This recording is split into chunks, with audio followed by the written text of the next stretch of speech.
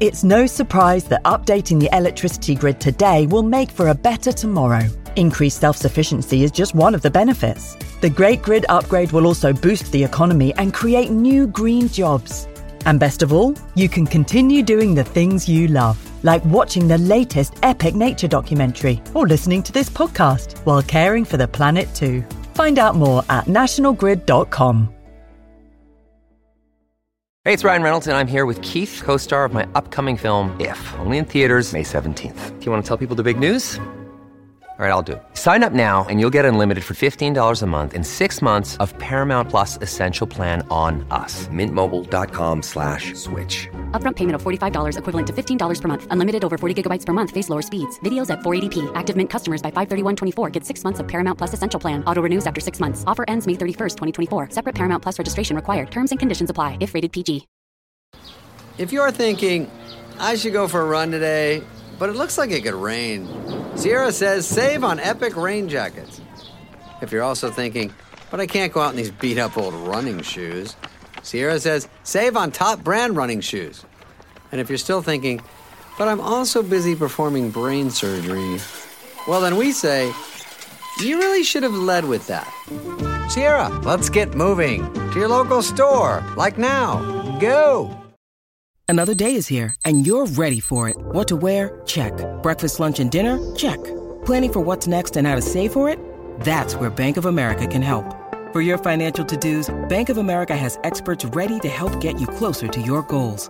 Get started at one of our local financial centers or 24/7 in our mobile banking app. Find a location near you at bankofamerica.com/talktous. What would you like the power to do? Mobile banking requires downloading the app and is only available for select devices. Message and data rates may apply. Bank of America N.A., member FDIC.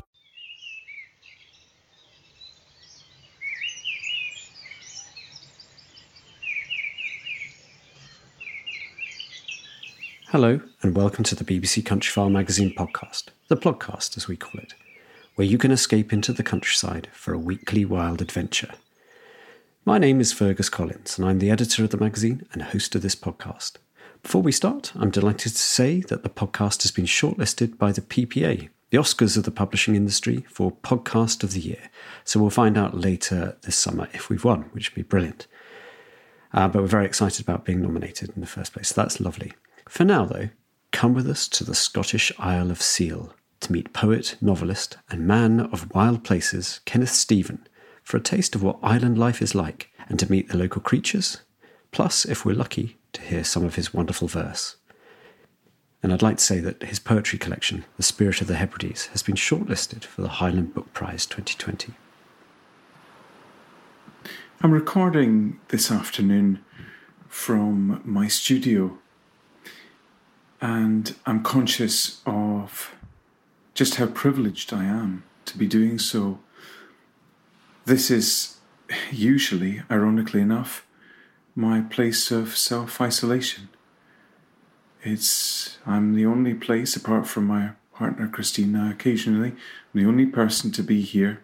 Otherwise, it's a beautiful, empty space, which is it's my only requirement really as a writer.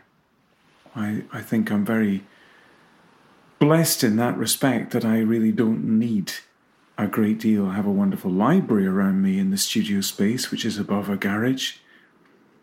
But apart from those books, most of which I don't refer to in the course of a writing session here, most of the time all that I require is solitude. Solitude and quiet and paper and pen.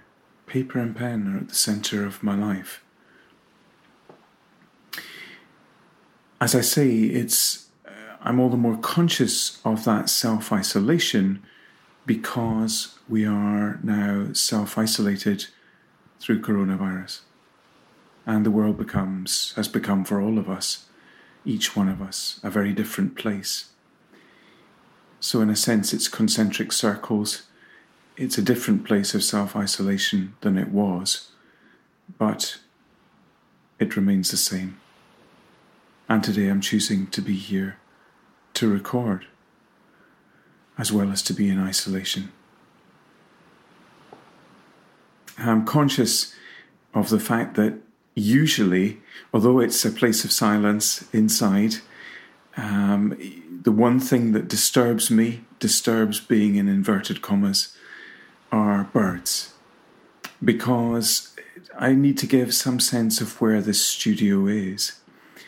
We are privileged enough to live on an island, the Isle of Seal, which is on the edge of the Inner Hebrides on the west coast of Scotland. But the Isle of Seal is special in that it's linked to the mainland by a bridge. So about 5 minutes north of us, at the very top of the island, its northeast corner, it's linked to mainland Scotland, the west coast, by a rather lovely humpback bridge. Under it, under that bridge, flows a slither of grey water, which I suppose is theoretically a bit of Atlantic. So the bridge became known in early times most magnificently, most grandiosely actually, as the bridge over the Atlantic. And for that reason, it's the source of tourism every year, every summer. I suspect tens of thousands come to Seal to see this bridge, and I suspect that a good number of them, I have to admit, will go away somewhat disappointed. Let's leave that as it is.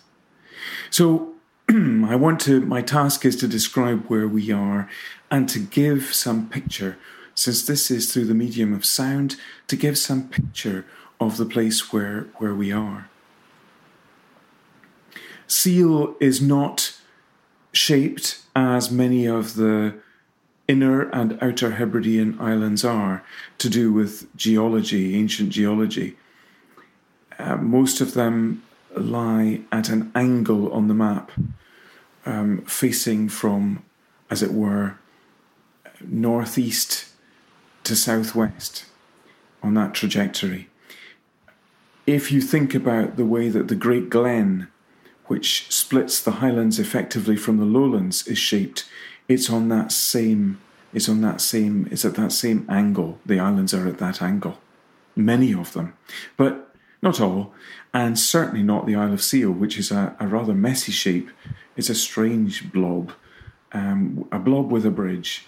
That feels adequate, reasonably adequate, if a little harsh. To give some greater sense of that, rather than just that rather mean shorthand, it's about 3 miles long. It's probably about the same in breadth. The east coast lies, of course, close all the way to the mainland of Scotland, to the main bit of the west coast. At the very top, as I've suggested, as I've tried to describe, it's only a matter of, 75 yards, 100 yards, whatever a yard is, from that topmost bit of Seal to the other side, to the wooded promontory that lies on the mainland. Seal then, as one goes down that east coast, Seal distances itself a little bit from the mainland. So there's a bigger channel of water. But that's what it is, effectively. It's just a channel of water that separates mainland from island. It just widens a bit. That bit then is fairly straight. It's got indentations, inevitably enough. It's the west coast that's more exciting in a way in terms of its geography. There are little bits of bay, although there's no sand here, not one fleck of it. There are little bits of stony bay, composed always of slate, because that's the main rock here, and what the island and neighbouring islands became famous for in earlier times was the presence of slate, and therefore the mining of slate. So there are little tiny bays and rather nondescript shores. That's how I would describe them. They're not beaches. And close to us on this east side of the island, there's a little bay which is again entirely composed of broken fragments of slate.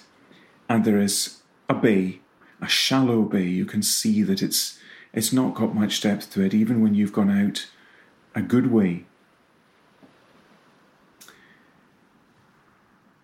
What else is there? Well, to the north of us, there's a little lochen, and that's most important to our, as far as a source of wildlife and wildlife inspiration is concerned. It is a lochen, that's how it would be described in Gaelic. Its nickname, it's the affectionate nickname that's given to it by the islanders, and I don't know how old this name is Teddy's Pond. And Teddy's Pond, what's significant about it is that it's joined to the sea by a channel of water, a tidal channel of water.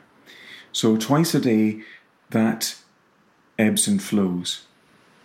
And we suspect that that's why it's such a rich source of life, of nourishment to creatures of all kinds.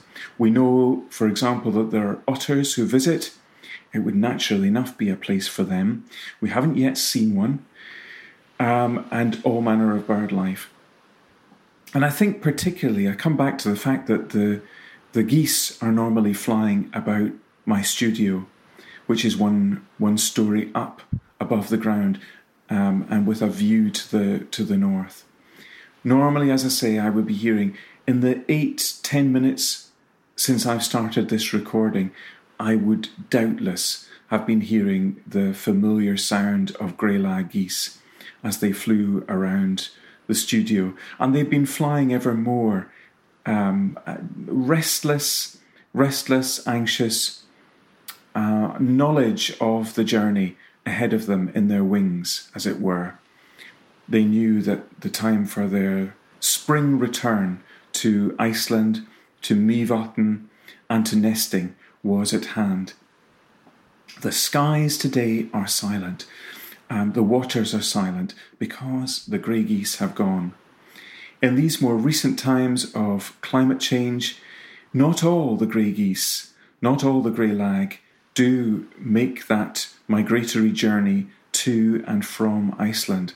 Some perhaps are confused by change in temperature and remain here on the west coast, on the islands and on the mainland, but still for the most part, they depart for Iceland and for their summer quarters and for nesting. But we feel their absence. They're there every morning on the water, and they're there on the muddy bit of moorland, which almost doesn't quite surround the house, but it's certainly on several sides of the house. And that's where the geese often are. It's interesting to see, too, birds of a feather do indeed flock together. And although the greylag stay in their small groups by the water and in the fields, closer to our house, directly to the west, there are often clumps, as it were, of Canada geese, and they do not mingle. Sometimes, occasionally, we will smile ironically and see two very distinct clusters of geese in a field, one composed entirely of greylag, the other composed entirely of Canadas. But ne'er the twain shall meet.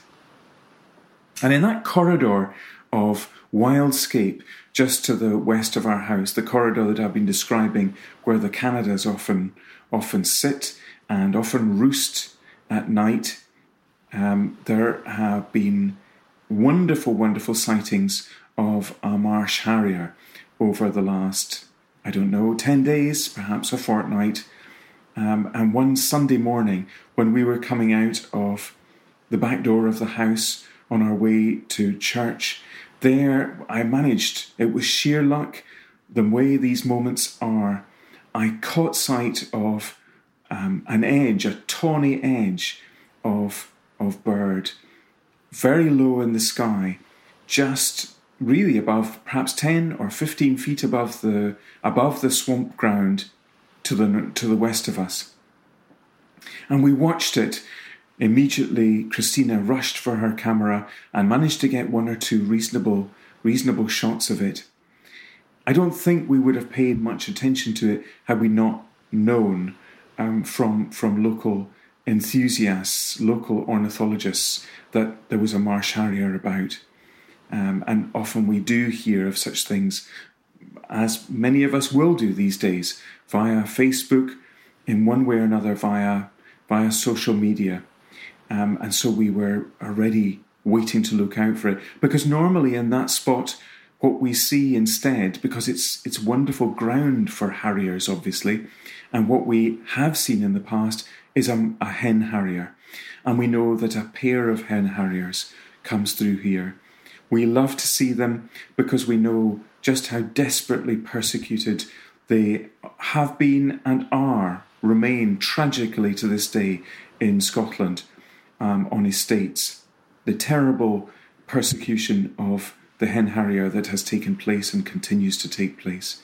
And it's a privilege to see these beautiful, beautiful birds ghosting, mothing, as I describe it, over the moorland on their hunt for sustenance.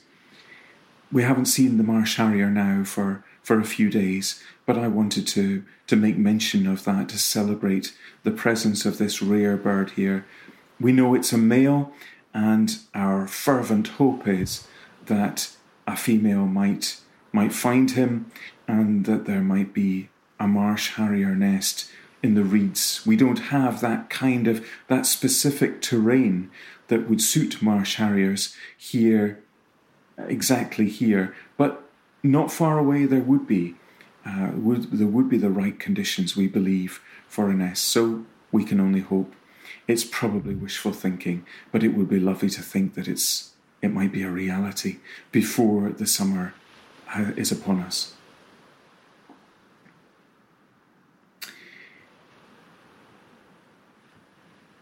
When I was recording here last time, when I was here in the studio and doing a first piece of audio, I smiled because it was a beautiful moment, and I can only record the story of it now because tragically the actual sound is lost. But I finished the piece that I was doing quite naturally, and then I heard that close to me outside there was the song of a blackbird. And I went on to the top of the stairs just beyond the door to the studio. And wonderfully, the blackbird hadn't heard the click of the door as I opened it and came out to the top of the terrace. And there it was, literally yards above me, heralding the beginning of spring, surely. It's one of the things that brings spring alive to us humans, the sound of thrushes and blackbirds singing so richly with such wet notes, as it were, such beautiful thickness of song. And there it was. And I managed to record it as I stood in the open doorway of the studio. I managed to catch its song for, perhaps a quarter of a minute, probably not as much as half a minute. But it was a wonderful moment. It just felt a lovely, a most perfect way to end the recording, and something that would have been impossible, of course, to arrange, to plan beforehand, to anticipate and to arrange. Such things that wildlife cameramen, wildlife recorders must be maddened by all the time, that they're watching, we'll say, for an otter, having a view of the otter's hide over the course of 3 days perhaps, And in all that time, they have 10 minutes of scurrying as an otter has dashed out to the water's edge to find fish. And of course, Murphy's Law dictates that in those 10 minutes, just those 10 minutes, that was the point at which they despaired, or the rain came on, or they went back in cold and misery for some food. And that was the moment when they missed the otter. I think one has to smile ironically, but then I can smile ironically because it's not my living. Anyway, all I can do now is describe the moment of the blackbird and the wonder of that song. Tragically, it's gone. What I can do in finishing this piece today, in the silence, the wonderful silence that we have been given, and we're very grateful, we're very thankful for this place where we do live on the island, when we think of the conditions, the way that many, many millions of people are having to live their lives and reshape their lives. And ours, really, we're privileged enough to be able to go on pretty much unchanged. And that's not a bad thing to be able to say. It's an extraordinary thing. I want then to finish this segment of audio with a recording of my poem Grey Geese, which was first published in my book of poems Wild Horses. And I had the privilege on that occasion, it's the only time it's happened, with the many books of poetry that I have had published, it's the only time that I've worked with a wonderful wildlife artist by the name of John Busby, a famous wildlife artist now, who sadly passed away a few years ago. And John did the most beautiful, beautiful charcoal illustrations to these wildlife poems in Wild Horses. This then is Grey Geese, and it's telling the other side of the story that I have given today. It's talking about the wonder of the moment in autumn when those greylag come back, when they come in their hundreds and indeed their thousands back from Mývatn, from Iceland, to the very same fields, the very same beautiful places in Scotland that they have occupied for however long, for millennia doubtless. This then is Grey Geese. All night they flew over in skeins.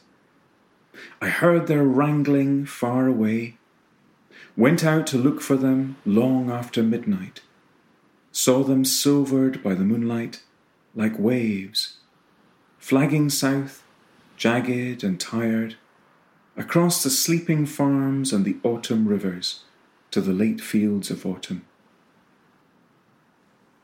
Even in a city I have heard them, their noise like the rusty wheel of a bicycle.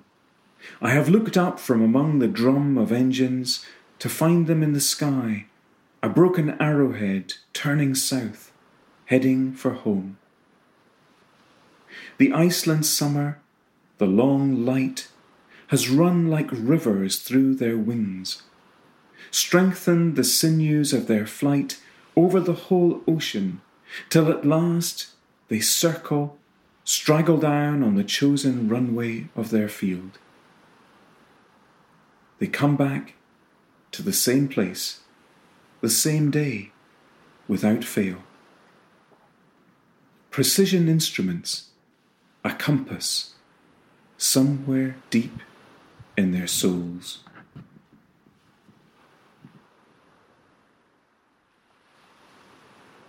Thank you to Kenneth for that lovely lyrical escape to the Inner Hebrides. Kenneth will be returning with more stories from Seal later this summer. You can find out more about his work at his website kennethstephen.co.uk. Thank you also to Hannah Tribe for the background recording to accompany this piece.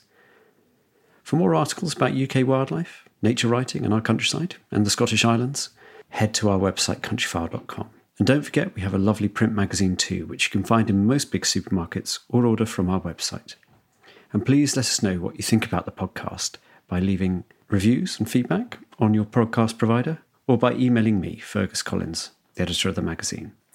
My email address is editor@countryfile.com. So you've been listening to the BBC Countryfile magazine podcast, produced in Bristol by Jack Peyton. Thank you so much for listening. Goodbye for now.